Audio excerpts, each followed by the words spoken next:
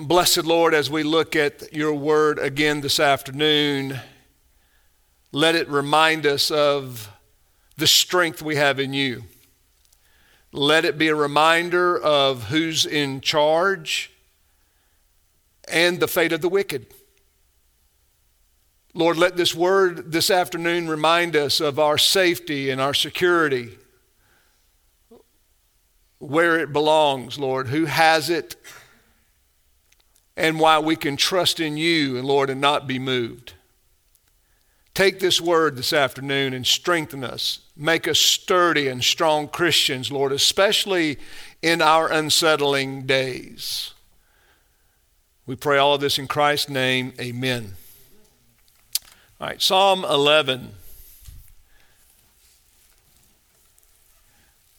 In the Lord I will put my trust. How can you say to my soul, flee as a bird to your mountain? For look, the wicked bend their bow. They make ready their arrow on the string, that they may shoot secretly at the upright in heart. If the foundations are destroyed, what can the righteous do? The Lord is in his holy temple. The Lord's throne is in heaven. His eyes behold, his eyelids test the sons of men. The Lord tests the righteous, but the wicked and the one who loves violence, his soul hates. Upon the wicked he rains coals, fire and brimstone, and a burning wind shall be the portion of their cup. For the Lord is righteous, and he loves righteousness. His countenance beholds the upright. And thus ends the reading of God's precious word. Brothers and sisters, the psalm that you just heard is a psalm that will help instruct us in how to address a fearful world. How a Christian should respond when those around him or her respond in fear to the culture. It's a psalm that addresses retreatism. It's opposed to it, something that we're probably all very tempted to do, is buy a spot of land in the middle of nowhere, move out on it, and forget the world around you. But that's not what this psalm suggests we do.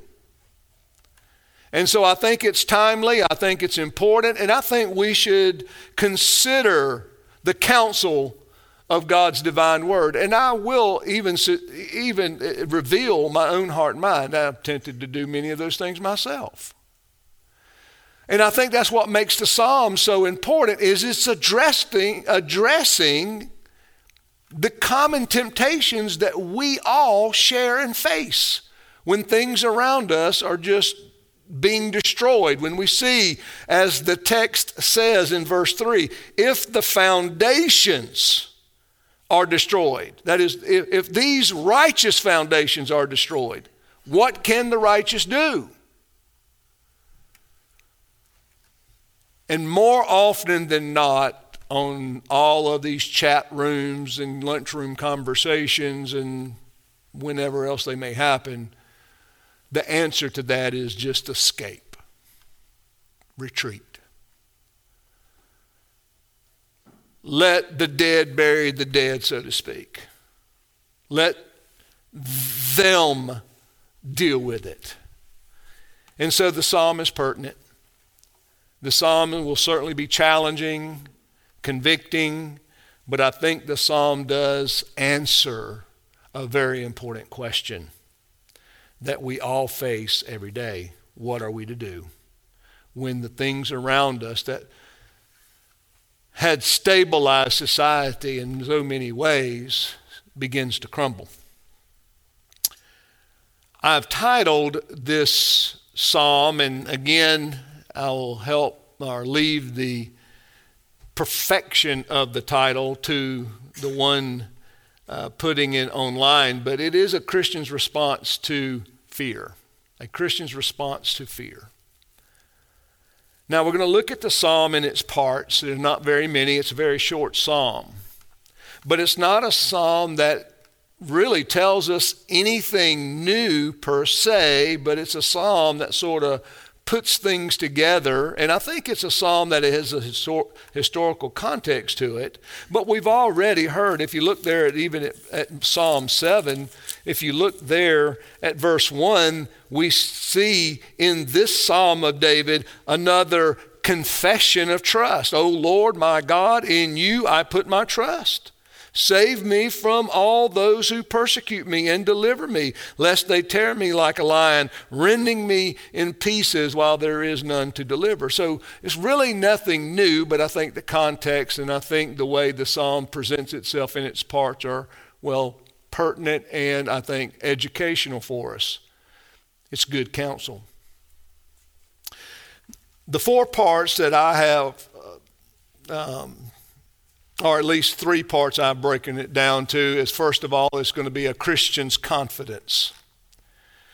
A Christian's confidence. Secondly, a plea for escape, that is the counsel from friends, retreat. And then there's going to be a list of reasons that David gives why he will not heed that counsel. So there are three parts. Let's look at the first one. Notice how the psalm opens up. Or begins, in the Lord I will put my trust. David begins the psalm with a confession. He's testifying.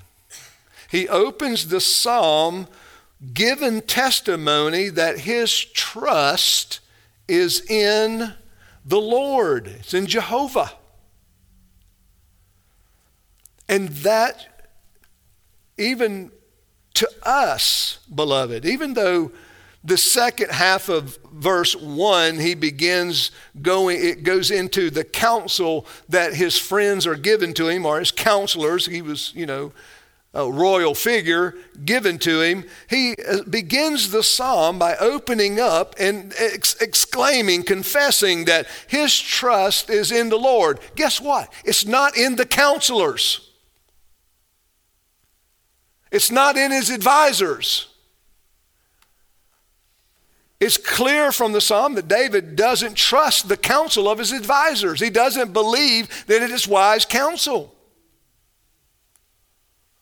And every king had men around him that they considered to be very wise people that would advise him on matters of politics and military and whatnot, international commerce, trade. And yet here, David is saying, I do not put my trust in their counsel, but my trust is in the Lord. Now, there's another aspect of this that struck me as I read the psalm, as I considered, how would I open this up?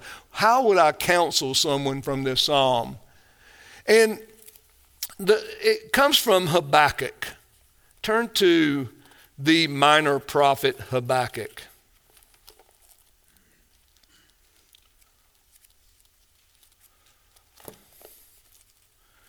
It's going to probably be in those white pages, the ones that don't get handled very much. When you find Habakkuk, I want to read to you how this sentiment is revealed in the prophet Habakkuk. Now, let me give you a little backstory on Habakkuk if you've forgotten.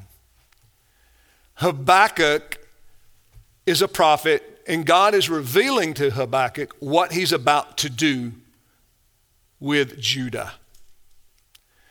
Judah has spent a long time period in rebellion against God. And God, to speak in human terms, he's had enough. It's his patience is filled up. And so now God is going to send a chastiser to Judah. This chastiser was a beast of beasts. His name was Nebuchadnezzar. And he was a fierce general and warrior, merciless in his military campaigns. There's imageries here of brutality. They would, when they were dragging some of their captives off that they had captured in war, they would literally take cords and have implements of hooks and hook them in their face and pull them behind the horses. That ensured they kept up. It's brutal. Just the thought of it makes all of us cringe. Yet he was a very brutal person. And God says to Habakkuk, here's the one that I'm sending you. Habakkuk's appalled. He's like, Lord, why would you do that? Why would you send this person to chasten your people? And you come down to chapter 2. Let's read it in context. He's going back and forth with the Lord and says, I will stand my watch and set myself on the rampart and watch to see what he, that is God, will say to me and what I will answer when I am corrected.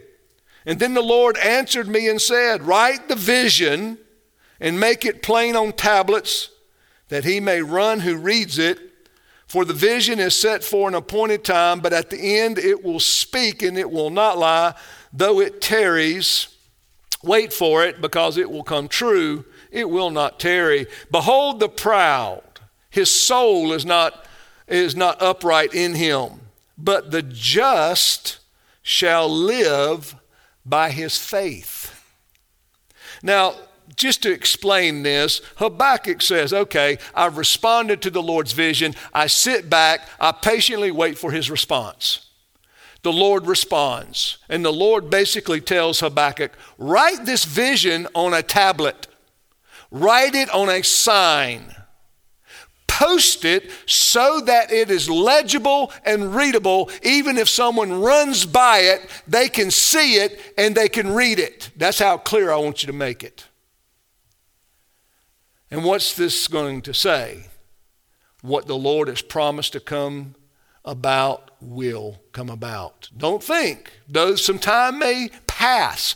Oh, we were afraid that Nebuchadnezzar was going to come in and take us. Doesn't look like anything's going to happen. He said, no, wait for it.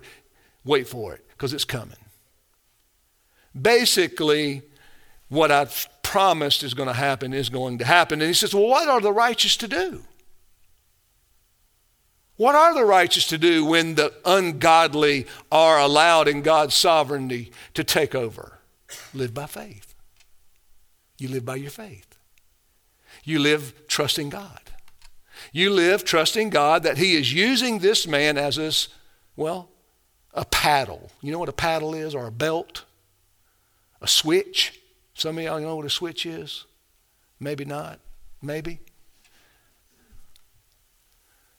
The Lord is going to send Nebuchadnezzar in to Judah as his whip. And he is going to chasten his people. But what are you to do? Be chastened. Live by faith. Some of you are going to be hauled off to Babylon. What are you to do in Babylon? Live by faith in a foreign land.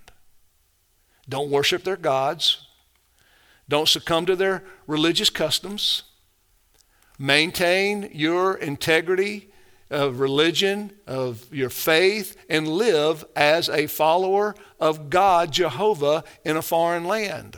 If you stay in Israel and you're not able to buy groceries, if the grocery store shelves are empty and the banks are low on cash and money and you're not able to get your paycheck every week, what are you going to do? You're going to live by faith. You're going to live trusting God that even though you have little, it will go far. Even though you only have 10 gallons of gas, it will be all you need for that week. You are going to live as one trusting in the sovereignty of God to take care of you. Now we're going to fill in why we can do that in the psalm. But this is where we are. This is what we're to do. This is not a new question. This is not a new problem.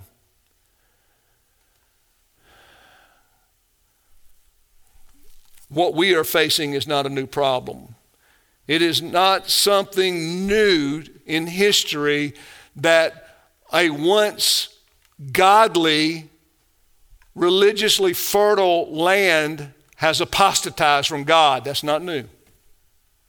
That is not new. So the things that that nation goes through is not new. And how God's people who trust in him are to live in the midst of that society is not new. And in this sense, beloved, you and I must travel the well-worn paths of the righteous. Except this path, the season of this path is a season of difficulty and trial and temptation. And as the text says in Psalm 11, testing. Testing. So we see in the first half of verse 1 a declaration of confidence. The Lord, in the Lord, I have put my trust. And that should be ours too. Secondly, let's look at this, what we could call cowardly counsel, ungodly counsel, counsel that is unbecoming of one who does trust in the Lord, counsel that is the fruit of fear and rather than faith. And notice the counsel.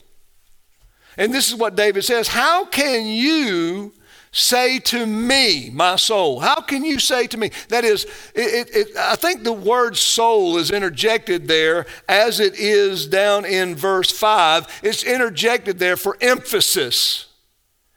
The appeal, the appeal of this counsel. This is not just simply advice. This is not water cooler advice. You know, the talking around just in what you might call small talk. How can you say to my soul? That is, this is coming from his counselors. This is what you must do to spare your life. You're the king of Israel. You must do this in order to preserve your royalty. You must, as God's king, flee to the mountains. So this counsel is not just water cooler talk. This counsel is coming from the counselors that is setting before David a reason or a counsel to flee the situation so that his life may be spared. And they go on to say this, flee as a bird to your mountain. Go to your safe space. Go to your hiding place. I think there's more than likely he's talking about those caves that people fled to hide themselves in that they couldn't find them. I mean, it was just these caves and tunnels went all over the place, and it was just hard to find somebody that went there. And I think they're saying, David, go there. Go to this safe place. Hide yourself there. For look, and now they give him the reason. Why do they want David to do this? They say, well, look, the wicked bend their bow, and they make ready their arrows. So obviously there's been some power shift. There's danger involved. It's life-threatening. There's people in power that will take your life. They make their bow and their arrow ready that they may shoot secretly at the upright in heart. David, you're the target. Then verse 3, if the foundations are destroyed, what can the righteous do? Meaning, David, what can you do about this? They are stronger than you are.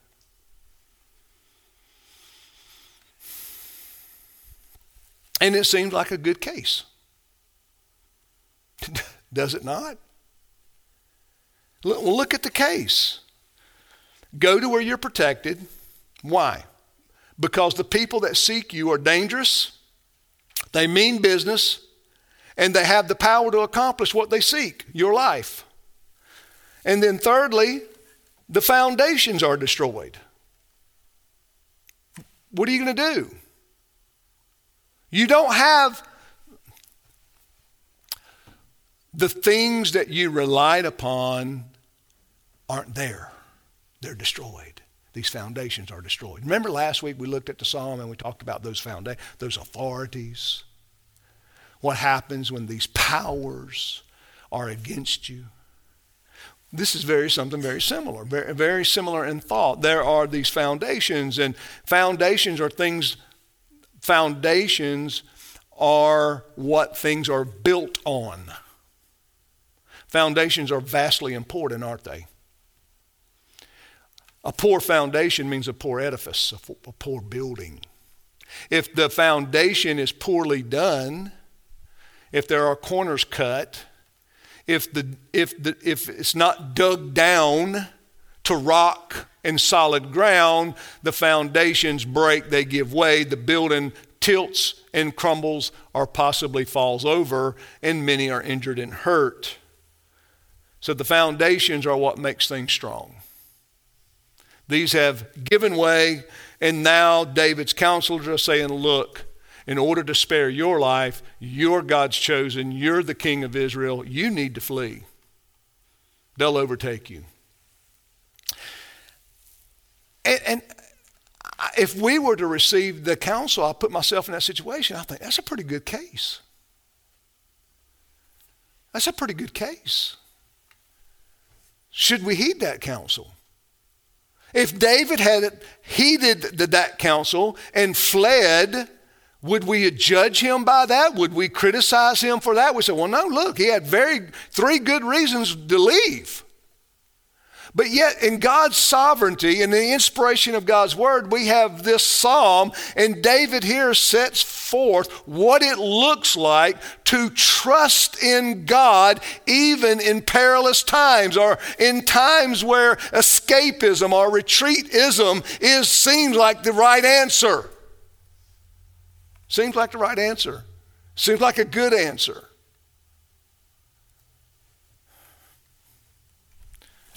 I think by and large, Christians for generations, I'd say 3 or 4 generations now, has one of the reasons we find ourselves in such religious turmoil and such religious corruption is because of this religious escapism. God doesn't care about this world. God's not concerned about this world, and the world's been turned over to the wicked, and all we can do is basically suffer our way through this world because it's just going to get worse, worse, and worse, and worse. And so there's this religious escapism, I say theological escapism, that's taught, called dispensationalism. And then you have classical amillennialism that does the same thing. That basically says, the world's going to get worse and worse and worse. There's really nothing we can do. We just bide our time. We compromise with it. And those are the people that we find ourselves mingling with. These are like the counselors, aren't they? They're telling us, find a compromise. Find a way to live with this compromise. Find a way to live with these broken foundations. Why? Because you can do nothing about it. Just give up. I mean, and that has proven to bear fruit that really has served no one well. Why is that? Well, because you need purpose. And what is your purpose? What is your purpose? I say, okay, your purpose is a woman, your purpose is a man. I'm not talking about that. We all have that to bear. Whether we're male or female, whether we're married or single, whatever the case may be, we have those to carry for sure. Those are duties and responsibilities that come with those things. But our ultimate purpose is what? To glorify God and enjoy Him forever. That is, in what decisions we heed, or what what counsel we heed to, the decisions we make have to glorify God, have to take the context into consideration, and do it in such a way that we have a clean conscience about it. That's where the enjoyment of God comes into. You can't enjoy God with a dirty conscience.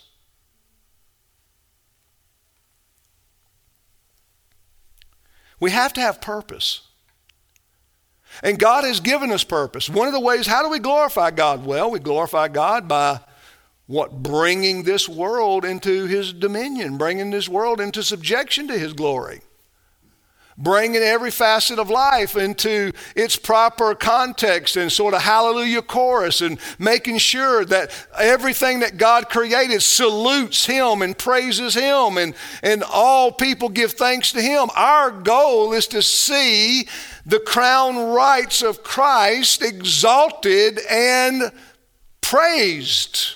All authority in heaven and on earth has been given to whom? Jesus. For nothing? So that the nations may be brought up under his dominion. And we're a part of that. We have to have purpose. Without purpose, we're aimless. Without purpose, we waste time. Without purpose, we feel empty. And when we feel empty, we become depressed. Why? Because you don't have purpose. And God made you to have purpose. They can be small, but they still have purpose. You may have, young people say, well, I'm just a young person in a home. There's not a lot I can do. Well, sure you can do. You can make sure that you see the household as a happy place. Peaceful place. How do you do that? Being a help, being respectful, encouraging your parents to what? Walk with the Lord. You're praying for them. You know what it does? I mean, how many young people come up to the parent and go, Mom and Dad, I'm praying for you.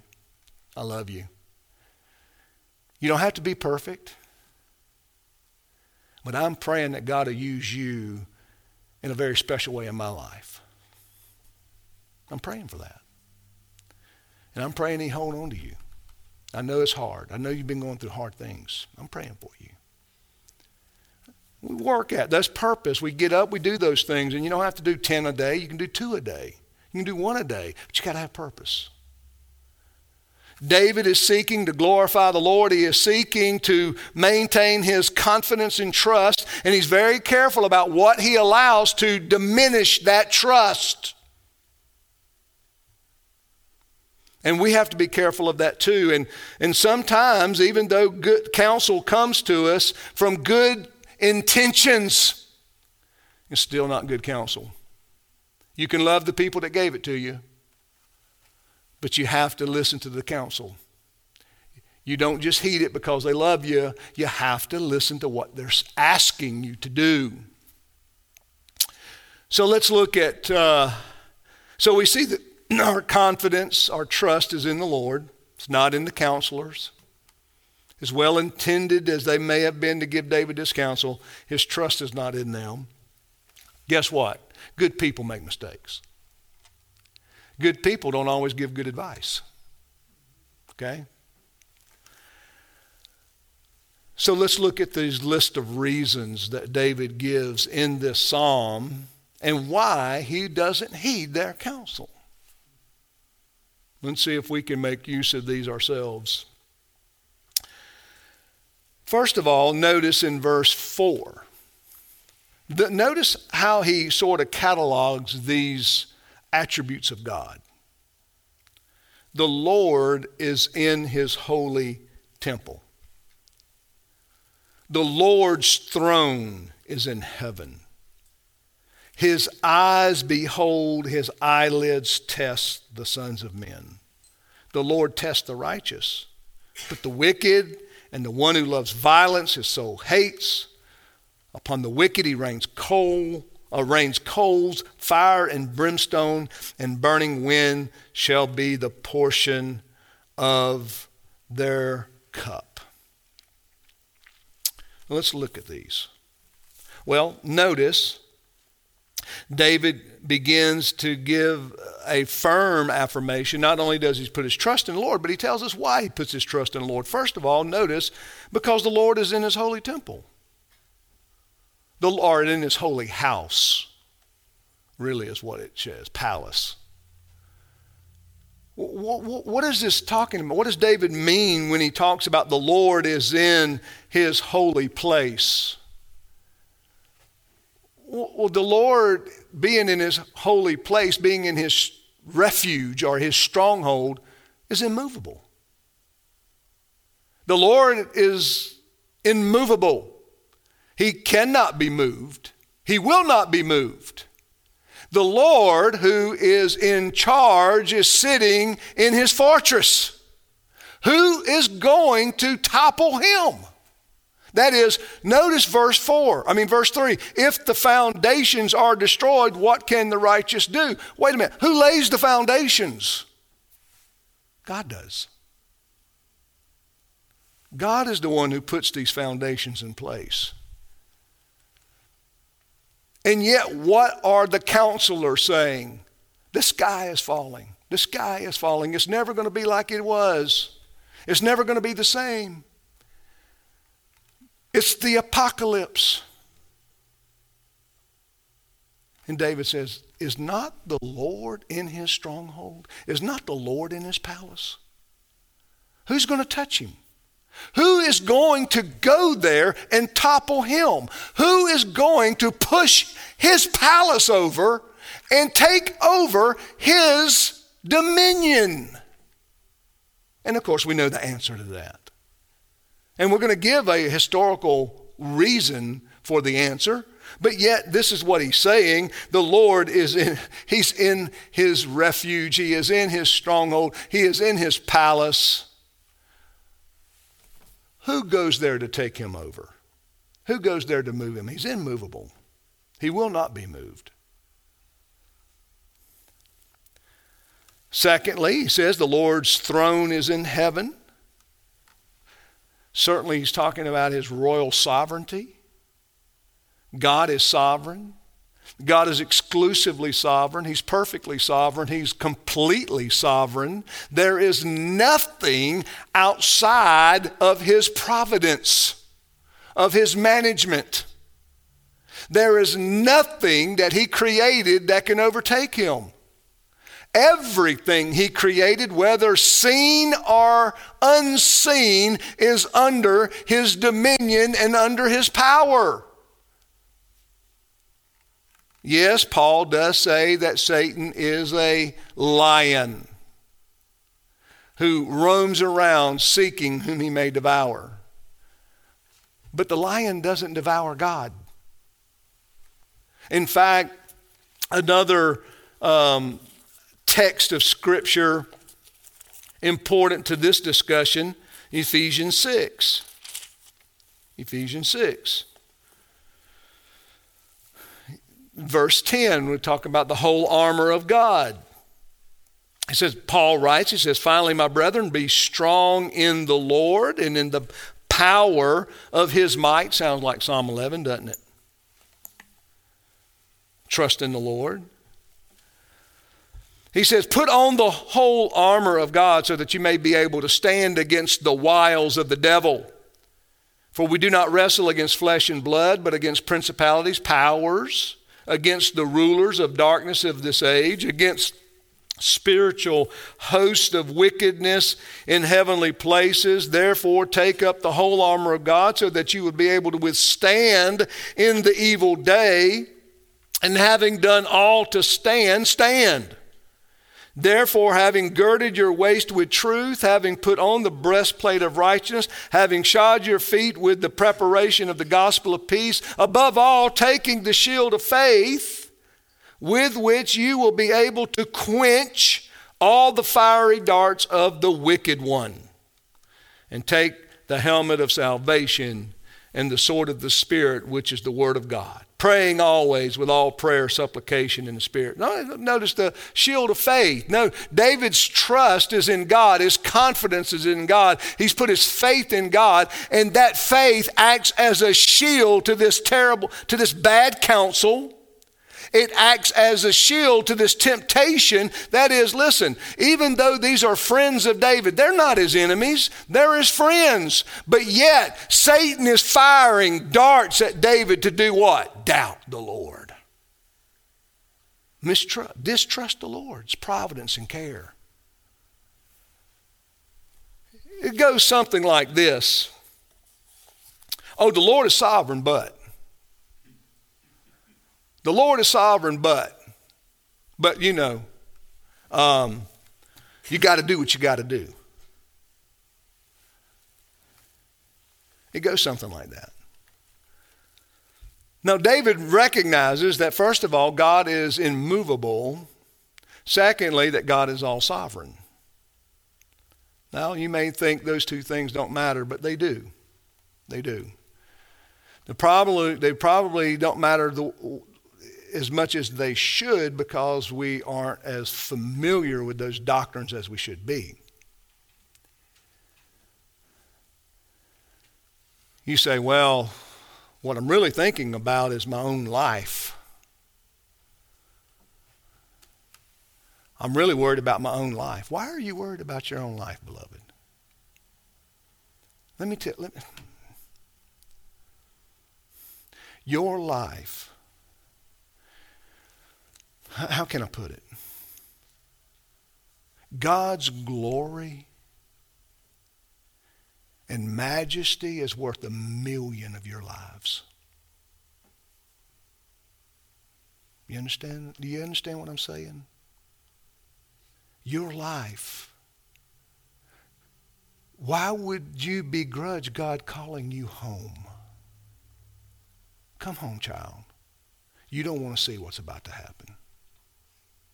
Did he not remove Lot from Sodom before he destroyed it? You don't want to see this. You see, we look at things with unbiblical lenses. Oh, look at all the Christians that died. Look at all the Christians that were... The Lord called them home. The Lord took them home.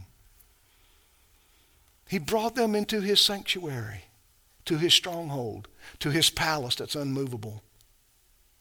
And he goes, you don't want to see this, my child, because I'm going to rain fire and brimstone down on these people. Welcome home. Our lives are not equal with God's glory and God's sovereignty and God's power. And I know we don't want to hear it. And I know they say, oh, Pastor, this is why the Reformed church is so small. Maybe. Okay. Fine. I'm okay with that. I'm not changing this doctrine. Why? Because it's biblical. This is truth. We need to conform to it.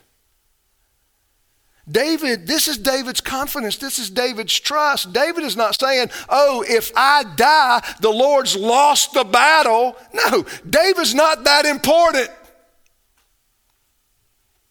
The Lord is what's important. His glory is important. His truth is important. We are not that important. Now, it doesn't mean that God doesn't care for us. And it doesn't mean that God at times does not exercise great acts of providence to protect us. Because he does. But not all the time. Because if that's the case, then what we're going to do is going to say, oh, well, these Christians were saved and spared, so God loved them. Well, these must not have been Christians over here because they all died. God allowed them to perish, so they must either have been sinful or not Christians at all. See, that's the way we judge things. The point is, both of them were very much loved by God. Some he called to himself. He called home. Others he protected in a way that brought him earthly glory. When the wicked see the righteous perish, what do? They beat their chest and they say, we've won. And then God says, now comes the thunder. Now comes the thunder. Because God will not be mocked. Even in Nebuchadnezzar, you go back to the book of Habakkuk, make this note. Habakkuk was just, again, humanly shook because God was going to use Nebuchadnezzar to come in there and chasing Judah. And God gave Habakkuk some comfort. He said, don't worry, Habakkuk. I know he's arrogant. I know he's prideful. I know he hates you, and he hates me. And so when I'm finished using him, I'm going to punish him. You say, well, what are you saying? I'm saying God is sovereign. Why do you think the Puritans said all things are under the control of Almighty God? All things. The righteous and the wicked. The ants to the eagle. Everything is under his dominion. Everything, as I think Thomas Watson may have put it this way. He said, everything is in the Lord's army, to be dispensed and used as he sees fit. If God wanted, if God wants to send a mama bear into a group of youth to punish them for their harassment of the prophet, can he do it, beloved? I think you know the answer, don't you? If a God chooses for a jackass to speak, what will that jackass do? He will talk. That's what David is talking about. When he refers to God's sovereignty, David is leaving nothing out. For the Lord's throne, his majesty, his authority, he's in heaven. Who's going to topple that? His eyes behold, his eyelids test the sons of men. He sees everything. He knows everything.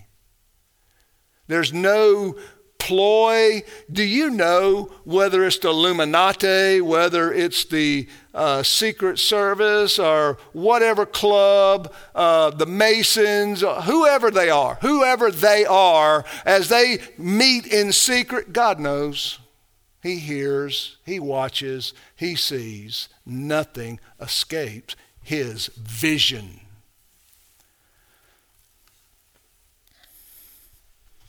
But you also have that group going, what can the righteous do? David is saying.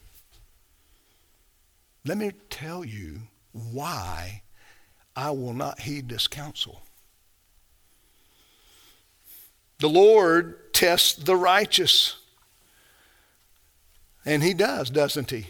It's part of his sovereignty, part of his majesty, part of his royal prerogative, if you will. Yes, the Lord has the prerogative, beloved, to test us, to try us for our good. It's not for our demise. It's not for our destruction. God comes to test his children, as Hebrews 12 says, in order to train us up in righteousness. That's Hebrews 12. That out of love, he chastens us. He tests us. And the Lord tests the righteous, but the wicked and the one who loves violence, his soul hates. Now, that's a strong verse. This verse right here causes many Christians to stutter. Why? Because so many Christians will say something like this. Wait a minute. God hates sin, not the sinner. But that's not what God's word says. Now, you may have a hard time accepting that, and you have to take that up with the Lord, not me. You have to go before the Lord in prayer, and you have to lay out your thoughts to him, and you're going to have to say, Lord, help me understand this. Lord, teach me these things, the depth of this revelation, this truth, that it's clear. What does it mean but the wicked one who loves violence? Now, notice who are the violent? Who are the violent in this verse? The wicked.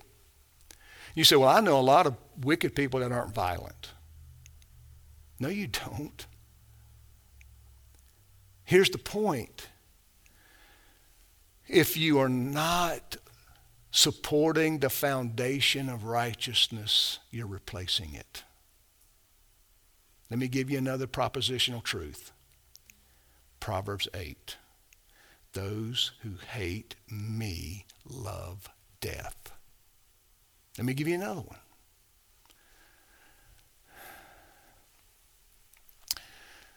The mercy of the cruel, right?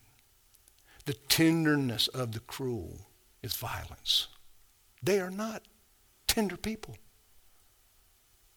You say, look around you, beloved, and notice how many abortions have we had in this nation over the past 30 years? And these are from compassionate people. These are from loving people, destroying their own offspring, destroying their own unborn children. Beloved, the wicked are violent toward God. It may be secret. It may not be as open and bombastic and flagrant as others, but all the wicked are haters of God. And thus are haters of life. Now maybe you have to go before the Lord and reconcile yourself with that thought, but this is what I believe is faithful to the interpretation of what David is saying. You're either supporting the foundation of righteousness or you are tearing it down and destroying it. There's no neutral ground. There's no neutrality. In verse 6, he goes on, he says, listen, upon the wicked he rains coals, fire and brimstone, and burning wind shall be the portion of their cup. Do you think David had Sodom and Gomorrah in mind? It's possible, right? Because what happened there? What did God do to those cities, to that valley? He rained down judgment upon their perversity and their wickedness. So much so that that land today stands as a testimony to God's judgment. Nothing will grow there because of the sulfur in the ground. And you know what it was before that? Fertile, lush, gorgeous, green. I mean, profitable. And God destroyed it as a monument to his hatred to the wicked. Yet he delivered Lot. He brought Lot out of there, didn't he? David is saying, I can trust the Lord because I know what he's done in the past. I know his history. I know he hates wickedness. And I know the people that hate me and seek my life and the people that are seeking to topple these righteous foundations, that God will not allow it to go on forever. There will come a time when God says enough and it'll be done, and he'll rain down judgment upon them. I mean, Sodom and Gomorrah weren't destroyed overnight. They were wicked for generations. If you remember, what did he promise Abraham? He says, Abraham, I'm going to put your children, your descendants in bondage, and they're going to come out of Egypt, and they're going to go into the land of Canaan. That's just 400-something years before it ever happened. And he says, but not yet, because the sin of the Canaanites are not yet full. They were already sinful. And God was just allowing that sin to metastasize and infester, and it's become so infectious that it got to the point that God said, enough, now's the time, hellfire and brimstone.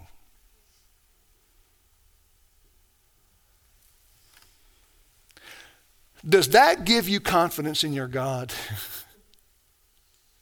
It should. See, these aren't children's Bible stories, beloved.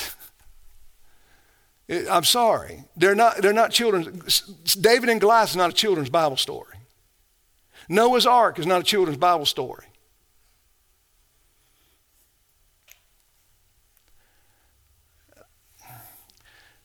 When the door shut on that ark,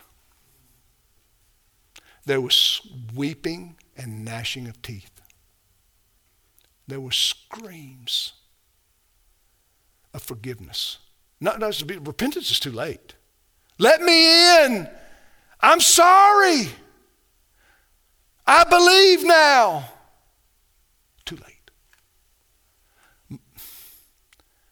Mothers holding their babies.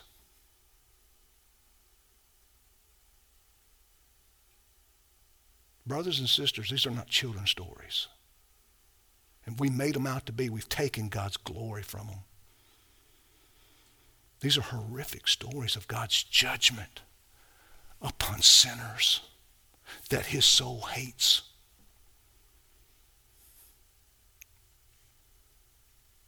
Sodom and Gomorrah the same way. Have you ever been caught in the rain? Imagine getting caught in hellfire.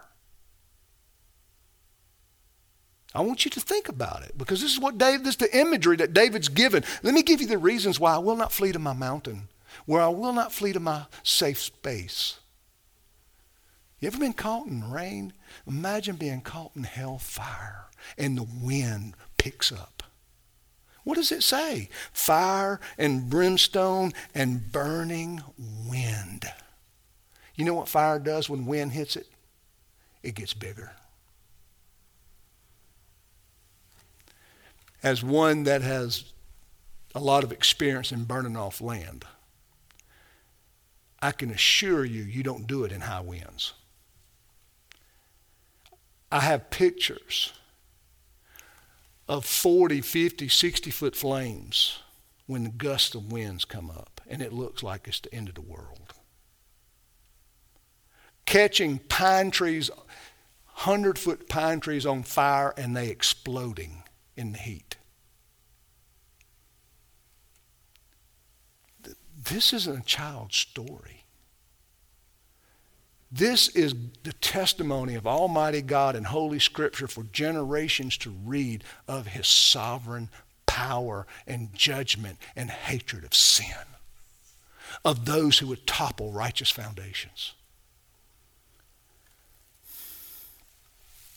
In verse 7, notice the end of verse 6, shall be the portion of their cup. That's their destiny.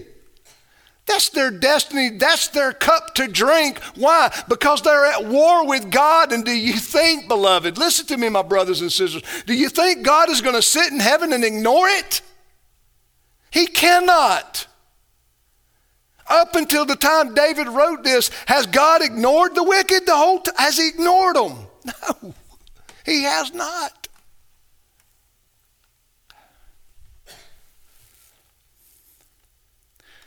That's their cup. That's their destiny. In verse 7 is another reason that we should put our trust in him and be confident that he is watching over us and that he will not only judge the wicked, that he sits in sovereign majesty, but this one is the one that gives us the most comfort for sure. For the Lord is righteous. He loves righteousness. His countenance beholds the upright. Verse 7 teaches you and me. It's just, if God hates the wicked and he hates unrighteousness and he hates the wicked, God loves righteousness. He loves you. You see how they work together? You see how one is true and the other one is true. God hates wickedness. He hates the wicked. God loves righteousness. He loves the righteous. God loves you, beloved. And God wants to protect you. God wants you to be protected. Now, maybe he will call you home. Whatever, again, in God's providence, whatever he chooses is best. But God is your refuge. God is your stronghold. God is your trust. And if we can't trust our God after these things, and after he comes down to verse 11, God says, I love you. I love you. Does that not inspire righteousness? Does not it inspire confidence? Does it not inspire trust? Does that not inspire boldness when the world is going to hell in a handbasket?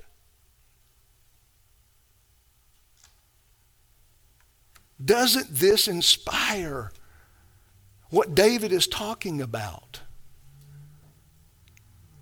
Now, the Lord is my stronghold. The Lord is my safe place. The Lord is my safety. Why? Because he loves me. Now, let me say this, And now I'll close.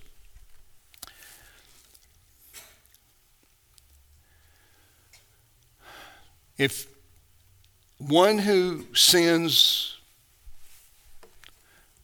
life's full of sin. I'm just a sinner. I'm going to sin. I love sinning. Then they can have assurance God hates them. The reverse is true, or the adverse is true. How do you know God loves you? Do righteousness. Do right. Love righteousness. Don't trust in your own perfection of that righteousness, but do it. Trust in Christ. Trust that Christ is the perfection of that righteousness. Yet I want to do right. I want to walk according to God's law. I want to walk according to God's word. I want to walk the paths of righteousness. God's glory is my meat and drink.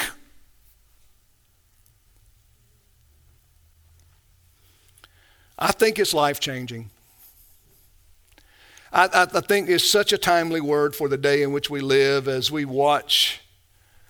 You know, beloved, this country hasn't walked with God in decades and decades and decades. What do we think should happen? The only reason we don't want God to continue his providential judgments is because it's uncomfortable to us. It hits our bank account. It's economically, devastating in some degrees, and things are just not as good as they once were. And yet we have to ask ourselves, wait a minute, what's more important? God's glory or my convenience? Have we made convenience an idol? Is our convenience more important than God's glory?